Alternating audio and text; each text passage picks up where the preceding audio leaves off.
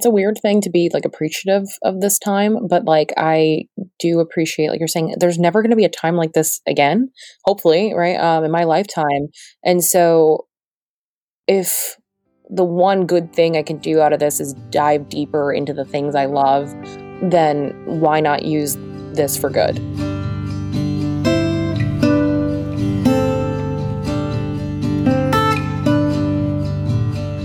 Hello and welcome to Out Loud. Out Loud is a podcast by and for queer people of faith in the South. Here we tell our stories of varied religious upbringings, messy coming outs, and the gift of community with one another. And we are back after taking a little break. I'm your host, Greg Thompson, and the voice you just heard was my friend Rachel Iacovone. If you're local to Nashville, you may recognize Rachel's voice as one of the reporters on WPLN, our local NPR station. She's been in Nashville just a little over a year and is originally from Southwest Florida. Rachel was raised Roman Catholic by her parents, who are Puerto Rican and Italian, and identifies as bisexual. And she currently attends West End United Methodist Church here in Nashville. Rachel and I actually just met a few months after she moved to Nashville through a small group I hosted in town for queer people of faith, and I am so glad to have her on the show today. In our conversation, we took a closer look at her family's history with faith, her own personal exploration of the Bible, and how the Book of Esther is particularly relevant for finding hope in a year as tumultuous as 2020. This year, I've also had the pleasure of getting to know the folks over at St. Anne's Episcopal Church in East Nashville, one of our sponsors this season. Wherever you are in your quest for belief, St. Anne's welcomes you. They are a diverse, open, and accepting community of faith that seeks and serves Christ in all persons, working for a just and inclusive world by embracing the risks of ministry and leadership as they encounter God in scripture, tradition, and prayer. In case you didn't know, it was actually back in 1976 that the Episcopal Church declared that, quote, homosexual persons are children of God who have a full and equal claim with all other persons upon the love, acceptance, and pastoral concern and care of the church. Since then, Episcopalians have allowed queer folks to serve as clergy, set up anti-discrimination provisions against transgender persons, and made the rite of marriage available to all, regardless of gender. Likewise, St. Anne's affirms and welcomes the full participation of LGBTQIA+ folks in the life, leadership, and sacraments of their church. You can worship with St. Anne's online on Sundays. Just visit stannesnashville.org to learn more. And now, let's get into my interview with Rachel Iacovone.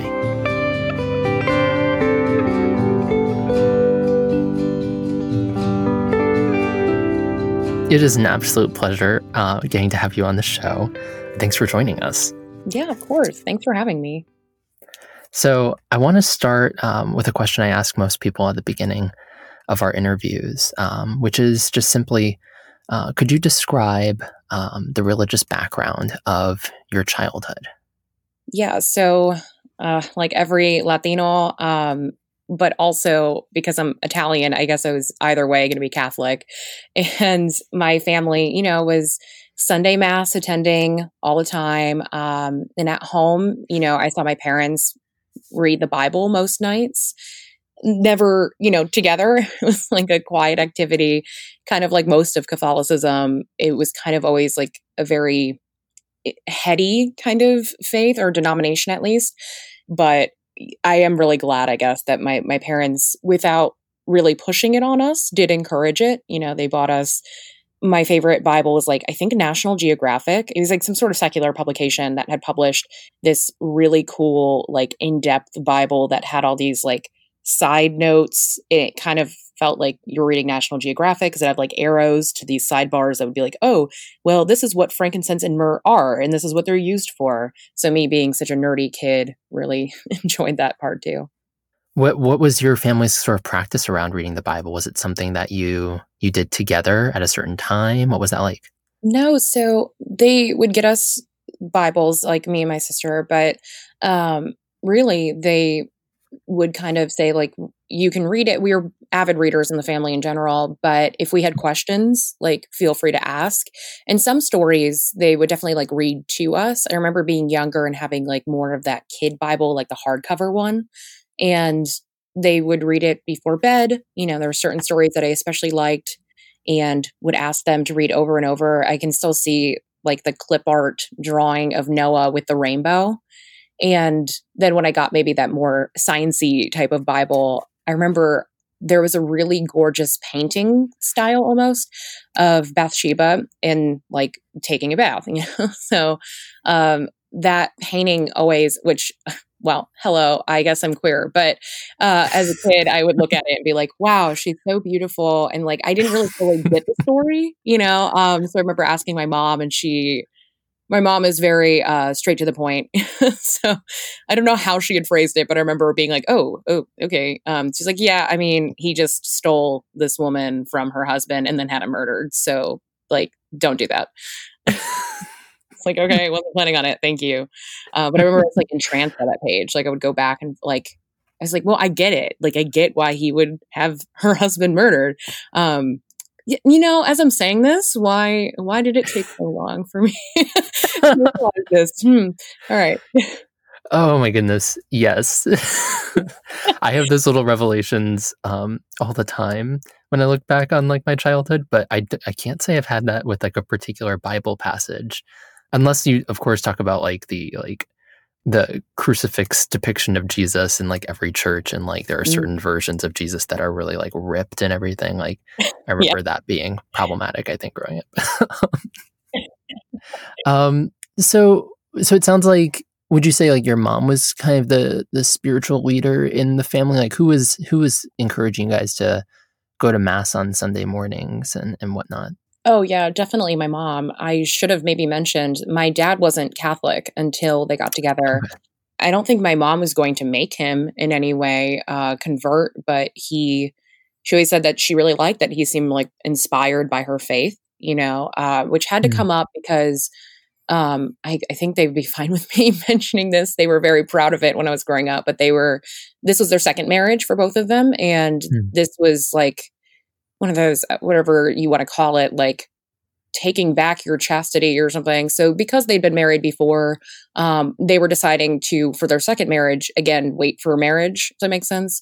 So my mom was like, look, I don't care what your faith is, but this is my personal choice. So you got to be cool with that. And he was, but then on a second level, I think maybe seeing how important her faith was to her on this issue and many, it inspired him to really like, he read the entire Bible and then was like, I'm converting, and they got married, in the Catholic Church. It's actually similar for my family background. My dad was raised Southern Baptist, and it was this kind of slow and steady sort of observing my mother's faith from the sidelines, sort of, and then slowly deciding that this was something that he wanted to be a part of too. That's so interesting. I'm always fascinated by people who convert to Catholicism, because like, especially when they come from another Christian denomination. I say all that, and I'm like attending a Methodist church now, but it's definitely the high church style, like really speaks to me. And I think it's because I was raised with it. Like you're so used to, you come in, there's all these creeds, you got like the Our Father at one point, and like no matter your background, your economic status, your race, your ethnicity, everyone, when I was growing up at least, was holding hands, not so much anymore, and it was like this big come together moment. And of course the Eucharist, like, gosh, going to churches where they don't do the Eucharist every week, I'm like, my soul feels, and I shouldn't like put like so much weight maybe into these really small things, but for Catholicism, obviously it's like a really big thing. This is the blood and the body of Christ. So, which has been really awful in quarantine. Like now it's like not even just once a month. It's like, it's never, right. Yeah. Yeah. That's a major struggle for Catholics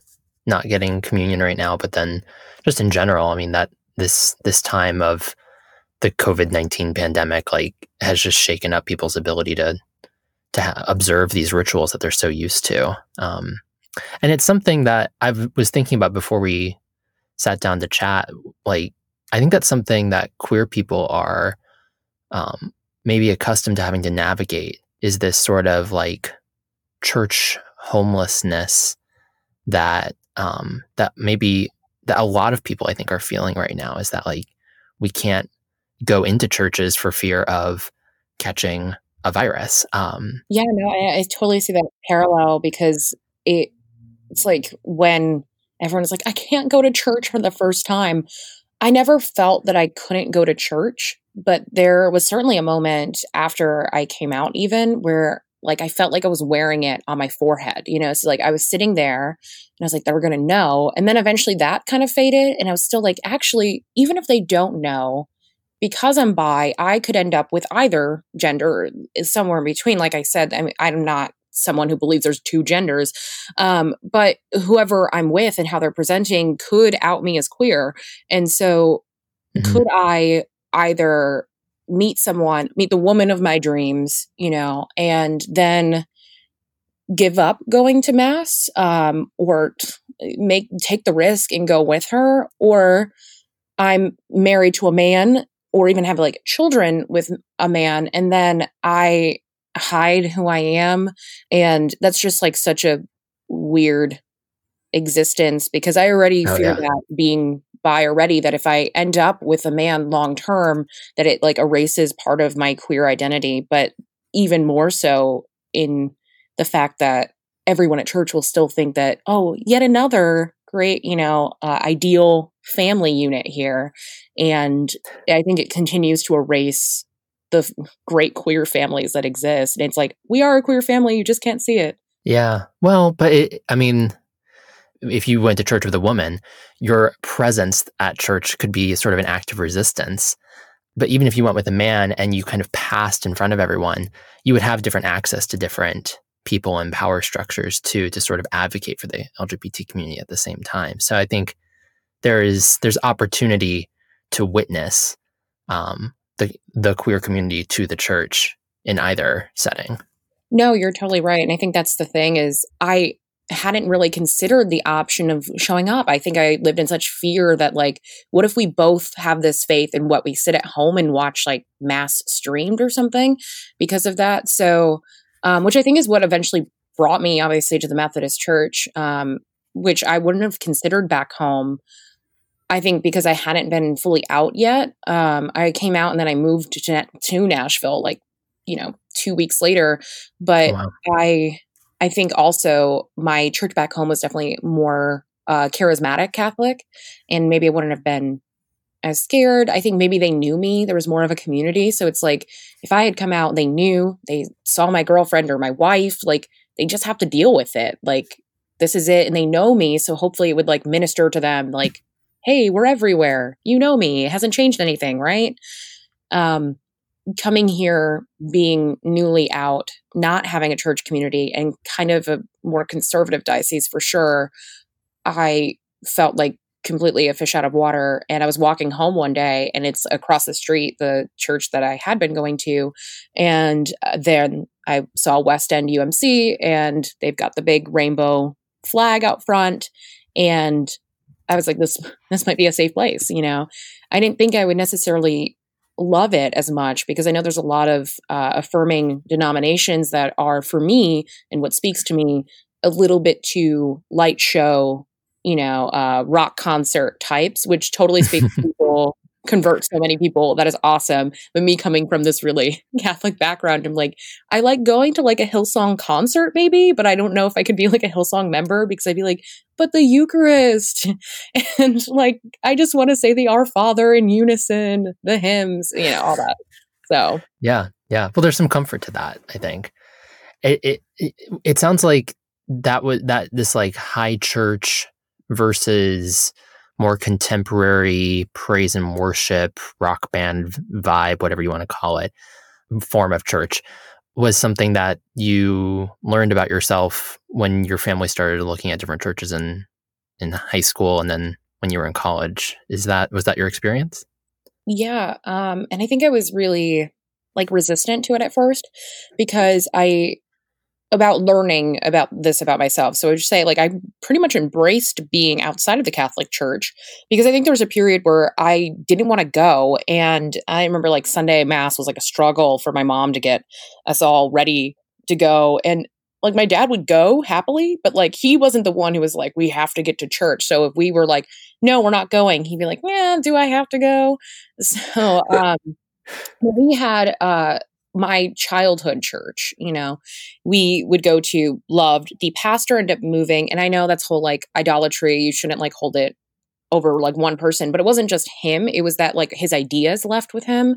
So Mm-hmm. when he left, we ended up at that other church because whoever took over, the pastor after him, I don't even know his name really. He just made everything extremely formal and like buttoned up and just like uncomfortably stiff. It was like fire and brimstone God. And it's so strange because we all read from like the same readings every week, but there's just a tone, that was just so different and I wasn't used to. And it did feel like this was adult church, not even adult church. It was Florida retiree church. So that's what they wanted to hear. And my family was like, we're going to go to this other one. Well, the other one still wasn't fully right. So we went there for a bit. Like I said, it wasn't really reaching my sister and they were kind of concerned, just kind of acting out in that age. And so they were like, let's go to the church that's literally 5 minutes away from us that opened up, mega church, rock concert, light Yeah. show. And it was the actual church service was always like, all right. But the youth service was really good for me, I think, at that time. And that was like Wednesday nights or something, middle of the week. And it gave me a community of other kids like me because being in school, I either was friends with like a lot of other Latinos who were also Catholic. And I mean, we didn't learn much from each other there. We're all like lukewarm about things. Or they were completely not church going. And so it gave me this like safer outlet with people to like talk about like, what do you think about these stories and whatever, and how does this apply? I think what really allowed my parents to leave, because like I said, my mom especially is very much Catholic. And I think the desperation of like trying to reach my sister, but also that she had been really turned off after the Spotlight investigation came out from the Boston Globe. And Mm-hmm. years of her really conflicted about it. And my mom works in mental health and she had a lot of clients, when she first started. And my mom went to a Catholic college, so she heard these kind of stories. But like on the actual counselor, and therapist side, she was hearing about stories like this. So I don't think it was a huge surprise to her that this happened, but she didn't know the exact scope. So it wasn't the like horrifying reaction some people had in the church were like, what? This couldn't have been happening under our noses, or the complete denial by some people. She was like, no, this sounds about right, but oh my gosh, I didn't know it was this bad. And I think that really like hurt her soul for a while there. So she just could not agree with how the church was handling also the scandal. So the lack of responsibility and just the disgustingness of it really, it wasn't just a sex scandal, it was involving children. And so I think really when it came time to like maybe we should find somewhere else, she was open to the idea because she just really couldn't get past that. Yeah. Yeah. Well, and what's so hard about the sex scandal in the Catholic Church that's been unfolding for decades now is the amount of cover up that's there, and that just seems like such an affront to the values of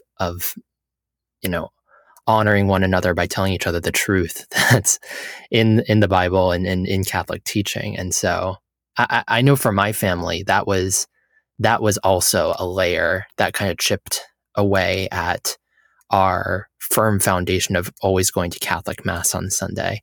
And then as things have shifted in our family, we've tried different churches, and we've been more open because of that. What was your family's response when you came out, and how did that kind of did that shake up the church going nature of, or the church dynamic with your family? I think my family to a degree might have suspected. Um, because I had always said, like, to a degree, I would say starting at like the end of high school, maybe to test the waters a bit, even with myself, because I don't think I really knew until after college. But I, around the end of high school, was like, well, yeah, I understand why people would like someone of the same gender, because I think that I like people for who they are. I like them mentally more than I like them physically. And so I maybe just haven't met the woman for me. Like, it was in there, and I had said that pretty openly to my family. Like, I wonder if I would like met the right girl, I would suddenly be like, oh, but I hadn't, so it kind of took, I guess, meeting her to be like, oh, well, this is real and I should maybe put a label on this. But it only came up in passing here and there. So I think my parents, they're both in the mental health field, not anymore on my father's side. They both went to education with that background. So, um, but with that also being educators, like they're around kids all the time. And so they didn't necessarily think much of it. I think that they thought they had just raised a pretty progressive and open-minded person. There's an ongoing joke, about like zillennials where I'm at, like between millennial and Gen Z is like, well, everyone's bi. Like, who cares? So there's this openness with this generation that's like, yeah, I mean, sexuality is obviously a spectrum. What are you talking about? And so it was unspoken for a while. Yeah. But I think I had to put a label, and it became really weighty once I realized, like, oh, this is me. And I suddenly had all these nerves because saying it in passing like that was one thing.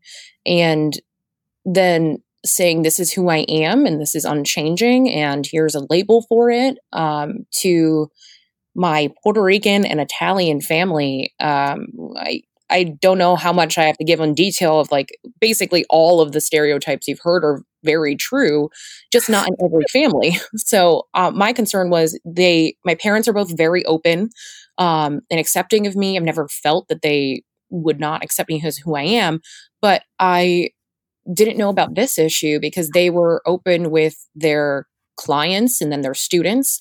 But was it too much for it to be in their home? And I had heard other stories from other Latinos, especially Latinos who had parents that were educators. They were like, well, it's so stupid because they're fine with their students who are gay or queer, and then it was too much for them to be in their own household. So I didn't think it would go poorly, and I was 23 years old at this point. It was kind of like, well, I guess like I could live without their input really on this, but I definitely wanted to say something to them. And so really I should say to her, I at that point was not talking to my father. I hadn't talked to him for a few years for various reasons. They had divorced my last year of high school, and Okay. It had become a really toxic relationship because I felt like I really had forgiven him for a really big thing, hurting our mom. And so with that strained relationship, I really was not concerned at that point. We hadn't spoken, I think, in 3 years. So Hmm. who cares what my dad thinks? And maybe because he was like in the Catholic Church in a much deeper way than I'd ever seen him be. And so I was concerned that some of the negative aspects, the non-affirming parts of the church were suddenly things he believed. Yeah. And then whatever, if that's the version of Catholicism he follows now, okay, because we don't speak. I don't need to hear it from him. He'll probably hear from someone in the family that I've come out, and he can do with that information what he wants. But my mom, I told, because I basically told her, "Oh no, I think this is what I am." There wasn't like a big conversation, like, or even with myself, like, how am I going to do this? How am I going to come out? It was, like I said, years of saying basically, yeah, I'm pretty open minded. Isn't everyone? And then I guess I'm realizing not everyone is, but see, like it was really weird because I never like believed in like, oh, being struck. It wasn't like love at first sight in any way, but it was like, oh gosh, I'm bi at first sight. I saw this girl on a story. I'm not mentioning her name because like I'm almost like embarrassed. I don't think like she knows how important she was to me, but I met her because I was actually asked to do somebody else's story last second. Like they had been working on this for a while and then couldn't.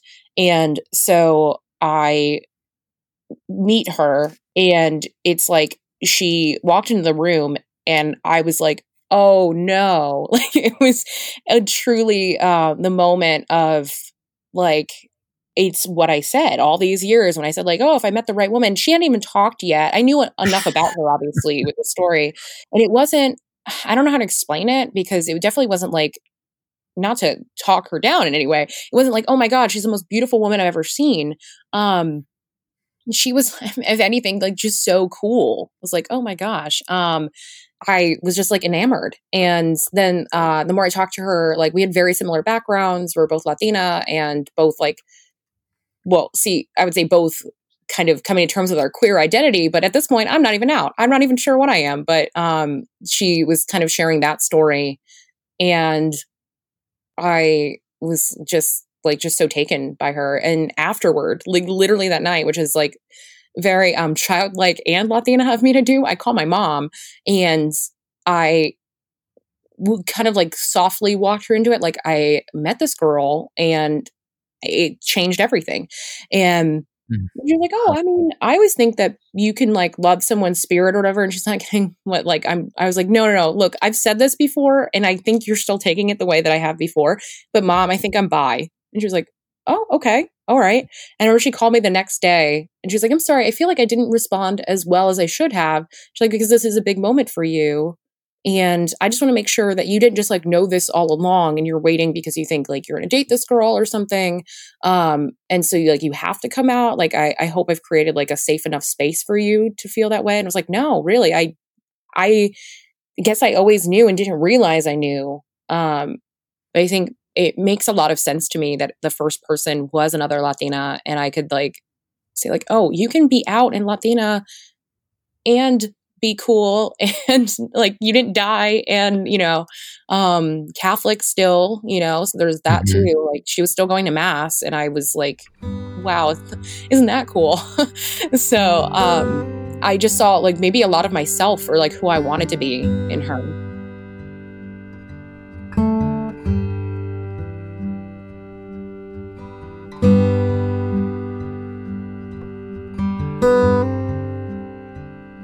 I think for me too, and I wonder if this is the same way for other queer folks when we come out, but like it is empowering to see someone else who's like you move through the world in that way with a queer identity of some sort. Like that can be really motivating in a sense of like, oh, this could be a possibility for me as well. And what I'm hearing in your story too is something that really resonates with me is I think how we have these confirming sort of moments, but we have these in faith too, and people share, a witness or a testimony of their belief in God, and often it's, one mountaintop like experience they have of a light shining down or a voice that they've heard. And I see a similarity in coming out, that there is sort of this epiphany, I guess is the word I'm looking for, this like revelatory moment where the truth that was always there is suddenly revealed. No, absolutely. I mean, I had never considered that as you're saying it, but absolutely, because I think on the queer side, most of us have the revelation, and I am always just like a stunned, inspired by those who always knew. I have my friend Sarah, who I don't think would ever, she'd probably be very flattered that I'm mentioning her. I've known her since elementary school. Sarah has always been out. Like, I think, had her first crush when we were, like, I'm a year older than her. So I think she was in kindergarten, it's like when first kids are first saying that they like somebody. But see, I think she was the minority in that group. It's like we watched others take a long time to come out. And obviously, I'm saying that as someone who took even longer past high school, past college. And Yeah. so I always was like, I wonder how many people, one, she inspired with that, but, or how many people, like, look back at that and say, wow, how did Sarah always know? And I see that with faith because we were born into it. A lot of, especially with, say, Catholics, are obviously like, you don't convert more Catholics. You birth more Catholics. So, True. but look at your dad. Look at my dad. So it Yeah. happens, but Yeah. I think that's the rarity, and we don't have testimonies because of that. Like you've been in it. Like you might have moments confirming here and there, like you're saying, but really, it's not the big mountaintop type of story that I hear from mostly more Protestant friends, and Yeah.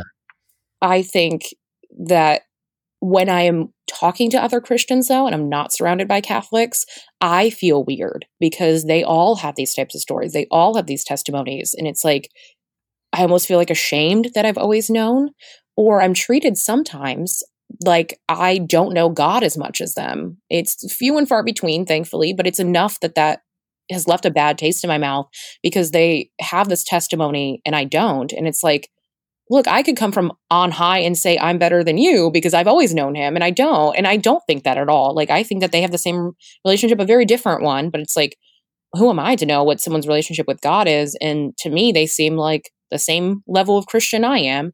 So it's always funny because I don't have that moment that some people think like, oh, well, you were just raised in it. So this is just what you were told. You didn't feel it. I was like, I feel it plenty. And I think that side, like the spiritual faith, has certainly gotten stronger in college and afterward. Because before that, yeah, I was kind of like learning maybe your family history or something. It's like something you knew and you're a part of as part of my culture. And I knew God, but yeah, as I've gotten older, I would say it's gotten even stronger. So it's always funny to me when I hear that because, like, okay, I don't really argue with them, and I definitely don't get as on high as I just said. Sometimes mentally I'm like, okay, but that's for them to believe. And, if that strengthens their faith in any way, okay, sure. Yeah. I have lots of thoughts. But I think like, I think the purpose of those testimonies that we hear from more Protestant Christians is this idea. I guess I would equate it to like, when you ask a couple, how did you guys meet? Like, you're always going to have that story because you came to it later in life, or you met this person at some point in your life, and you weren't assigned a person when you were born. And unlike Catholics, where you were kind of assigned God and assigned the Catholic Church when you were born, if you're a cradle Catholic. So I think you're right. It is a different story, but I guess I wonder if for queer folks specifically, if like our coming out stories can be our witnesses in a way of like, not necessarily like how we like met God, or how we like came to find God in our lives in the traditional sense, but maybe in like how we see God in other people, like how coming to terms with our sexuality, I think allows us to see who we want to be within the world. And I think that's part of the image of God is seeing God in other people. And so that's us recognizing that there is God in my relationship with this man, and there could be God in my relationship with this woman or this non-binary person, etc. I think we can have we can have our own witnesses, I guess is what I'm saying. Yeah, I think I had to almost reverse what you're saying. Like, you're saying confirming your identity can then confirm your faith. I think I had to like confirm my faith first, but it was because I was definitely coming to heads with it because I had so many queer friends already. And so I was like, I just know in my spirit, like in the same way I know God exists, I know that this isn't wrong, like I'm being told. And so coming to terms with it for other people like strengthened my faith to the point where I could finally accept it in me. So what I was saying, like with my fear of my parents possibly saying like, oh, it's fine for, other people I interact with, but it's not fine for my own kid. And I was concerned that would happen. I think I kind of had that with myself, where I was fine with it for others, but I had to do like a real faith reckoning for myself and say like, but are you okay? Can you really biblically back this? Which is so funny because it wasn't that I had to back it up for them, because I truly felt like they would all die and go to heaven and I would get there and he'd be like, no, they were fine, but you knew better. You knew that you were supposed to prove this and you didn't. And so you got to get out of here. So I did that, as we've talked about many times, I mean, the mistranslations, the fact that all the issues with the original language of anyway, all of that. We know these things. We know this isn't wrong, but I had to prove that to myself and prove it time and time again before I was like, it's not just my spirit. Here's the actual historical proof to this as well. But I always feel like those gut feelings are the Holy Spirit anyway. So I knew before I knew. It was like I had a hypothesis and I just needed to prove it.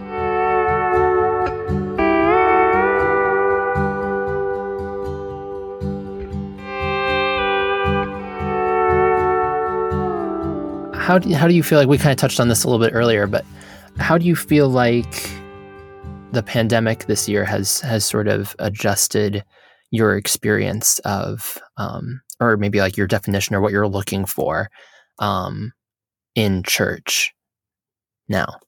Yeah, it's weird. I've been like, I think pulling from way more sources than usual, because before the pandemic, I was just attending church every Sunday and then reading the Bible at home, which I continuously, it's like the last year, I feel like I've read the book of Esther like 3 times.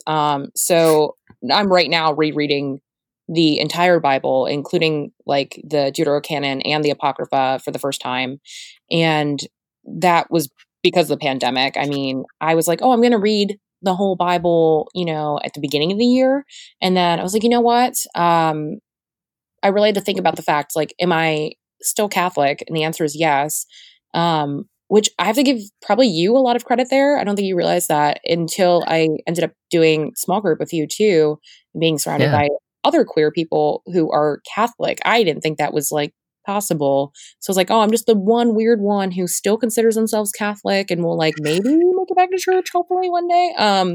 So I didn't know it was really a possibility to just be out, not just Christian, but Catholic.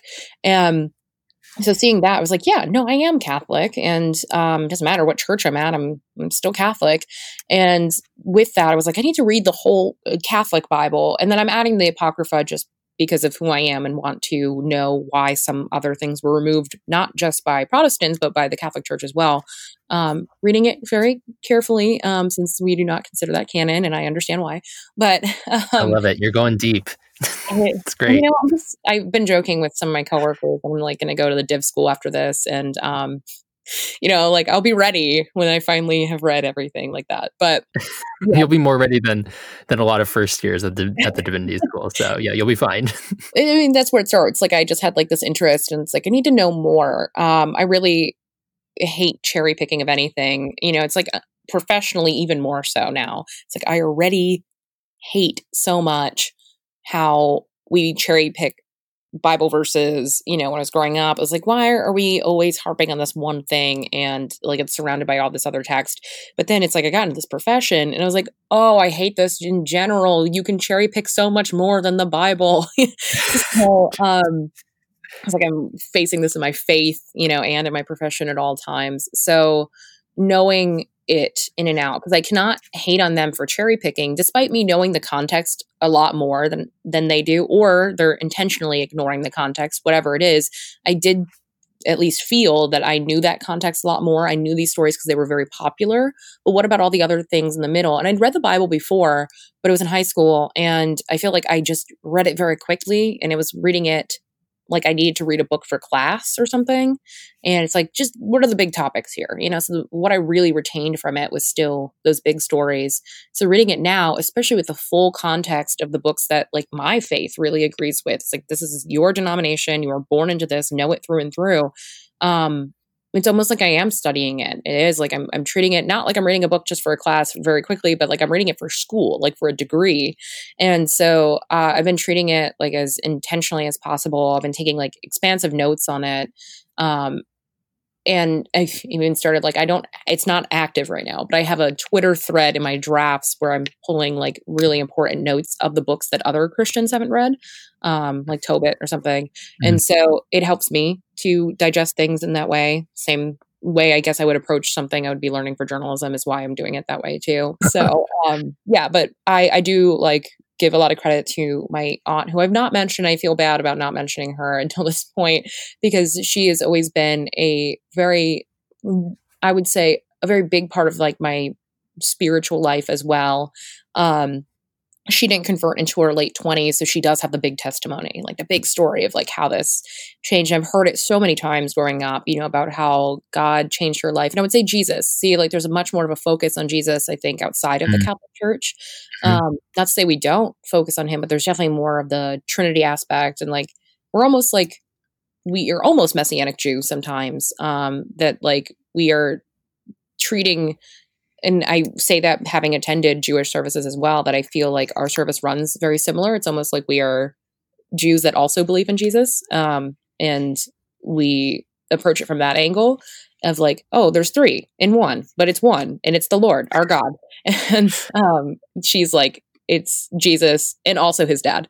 So, it's very interesting seeing that side of it. I think that got me probably more in touch with Jesus, who does come up, don't get me wrong, in the Catholic Church in Easter. No one does it as dramatic as we do. So there's definitely the blood spilled out and he did this for you. And like I said, the Eucharist. So I think there was a good mix in my family of people from different backgrounds, approaching faith in a different way, but we all have this shared faith at the end of the day, just different ways of expressing it and practicing it. Yeah. And I think to me, that's more apparent now than ever. Just the ability to, like you're doing, to like watch a service at another church and get something out of it is much more accessible when it's a live stream on your computer than you driving another 10 miles out of your way and walking in the door and worrying that the welcome committee is going to assault you when you walk in or something. Like there's just more room to, I don't want to say like creep, but just like, but to explore and to explore with, without much consequence. And, I think that's a really kind of beautiful, result of this time and to what you're, doing with the Bible. There's just more time now to kind of dive into the things that are meaningful to us. And I've been really appreciating that. And I think it's a really cool opportunity to dig into matters of faith, especially. Yeah, it's a weird thing to be like appreciative of this time, but like I do appreciate, like you're saying, there's never going to be a time like this again, hopefully, right? In my lifetime. And so if the one good thing I can do out of this is dive deeper into the things I love, then why not use this for good,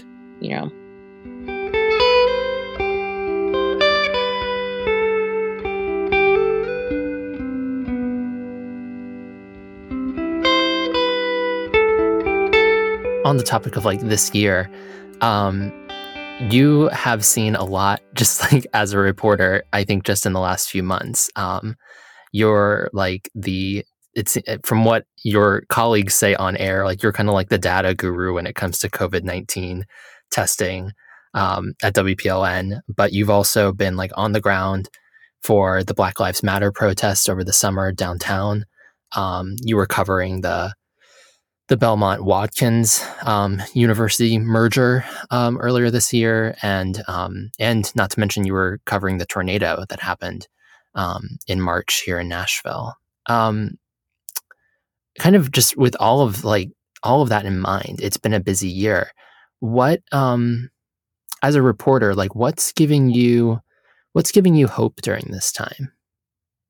I don't know. I had always loved the story of Esther, but again, it was probably late college that like I read it just through this different lens where it's like I feel like I really identify with that.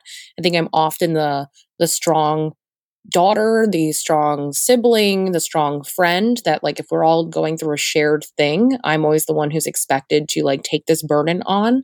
And I do it happily. It's type 2 for sure, the Enneagram, but I put often other people before myself and my own comfort, I should say. So even if it's not the helper, like they call it type 2, it's like, even if I'm not helping in that way, I can help in like easing the burden of like, we can't all be acting like this is the end of the world. One of us has to have it together. And I've always been like that. So that definitely helped in my profession. But reading Esther with me now, like in the adult lens of like, oh, this is me. Like, this is kind of probably permanent now. Like, it's not just me as a kid going through one little phase of being the strong one. You always kind of are, and that's not going to change. And so seeing, especially the very much quoted, it's like Esther 4:14, that she writes to Mordecai when she is, in the palace and is realizing, like, I'm the one who's been chosen of all these women to be the king's new wife, but I'm Jewish, and now there's like a bounty out for our heads yet again in the Bible. So she writes to Mordecai and is like, basically like, I can't do this. And he says, like, let's back this up, like, reassess here. Have you considered that you've been put into this royal position, or like high position? There's a few translations like that, for such a time as this. And the one that people quote all the time is like, you were born for a moment like this, which is actually like a complete mistranslation. That's not in any translation of the Bible, but people have used this all the time. Perhaps you were born for a moment such as this. And thinking about like being born for a moment such as this is like even bigger, I guess. And I don't think it takes away the full context. Is that they couldn't say like you're, a royal position, because we're not all royal. But for me, I found comfort even before the pandemic in that, so much so that I like often when I go to cover a really bad thing, a tornado, a hurricane, I'm from Florida, algae blooms too, thanks Florida, those types of things. I got it after a shooting that I covered. It's just a gold bracelet that says like, perhaps you were born for a moment such as this. And now it's just become this habit of like wearing it when I am knowingly going into a really bad situation or a really important day. Like I've even worn it like on election night. And it's like where I really need to be at the top of my game. I'm giving people really important information that will change their lives, depending on who's elected. And so I wore it to the tornado coverage. I have worn it a lot during the pandemic. So it's one verse. And I would say like, I know the bigger question here is what gives me hope. Say, obviously, all the great things like my family and friends support in these times. But for me in the like literal moment, sometimes, that's a great reminder. It's like to just kind of like spin the bracelet absentmindedly is like enough to remind me like God's with me and, I'm not alone. It's interesting because the book of Esther is the only book in the Bible that does not mention God by name, unless you're reading the Catholic version, which has additions to Esther. But for most people, and even the Jews who were first hearing that story, it's not like God is so present despite his name not coming up at all. And so I've always liked that quote too. It's like, even when God is silent does not mean he's not there. And in the pandemic, we all feel really alone. But before that, a tornado and the past hurricanes I've covered, those really awful times, it's a nice reminder to have that one verse to turn to and say, like, perhaps you were born for a moment like this, knowing the full context that, like, I was born because God wanted me to be born, and he's never, like, left me this whole time, even if I'm the one on the ground right now doing whatever I'm doing. It's through a lot of the power I get from my own faith, Yeah. I love that. And I'm sure so many others in our city too are so thankful for you and your colleagues too for doing the work that you're doing right now. It's tremendously important. It always has been, but it seems especially so this year. So thank you. Well, thank you. Yeah, no, and I agree with you. It's never offensive when someone says, I think it's always been important. No, you're right. This is more important. It's definitely more important than anything I've ever done. But, it's because like we're part of the community, same thing with like the tornadoes was like, we live here, this hit us too, so yeah, thank you. Well, that is all the time we have. Thank you so much for sharing your stories and your faith with me today. This has been just a wonderful conversation. Thanks so much for having me.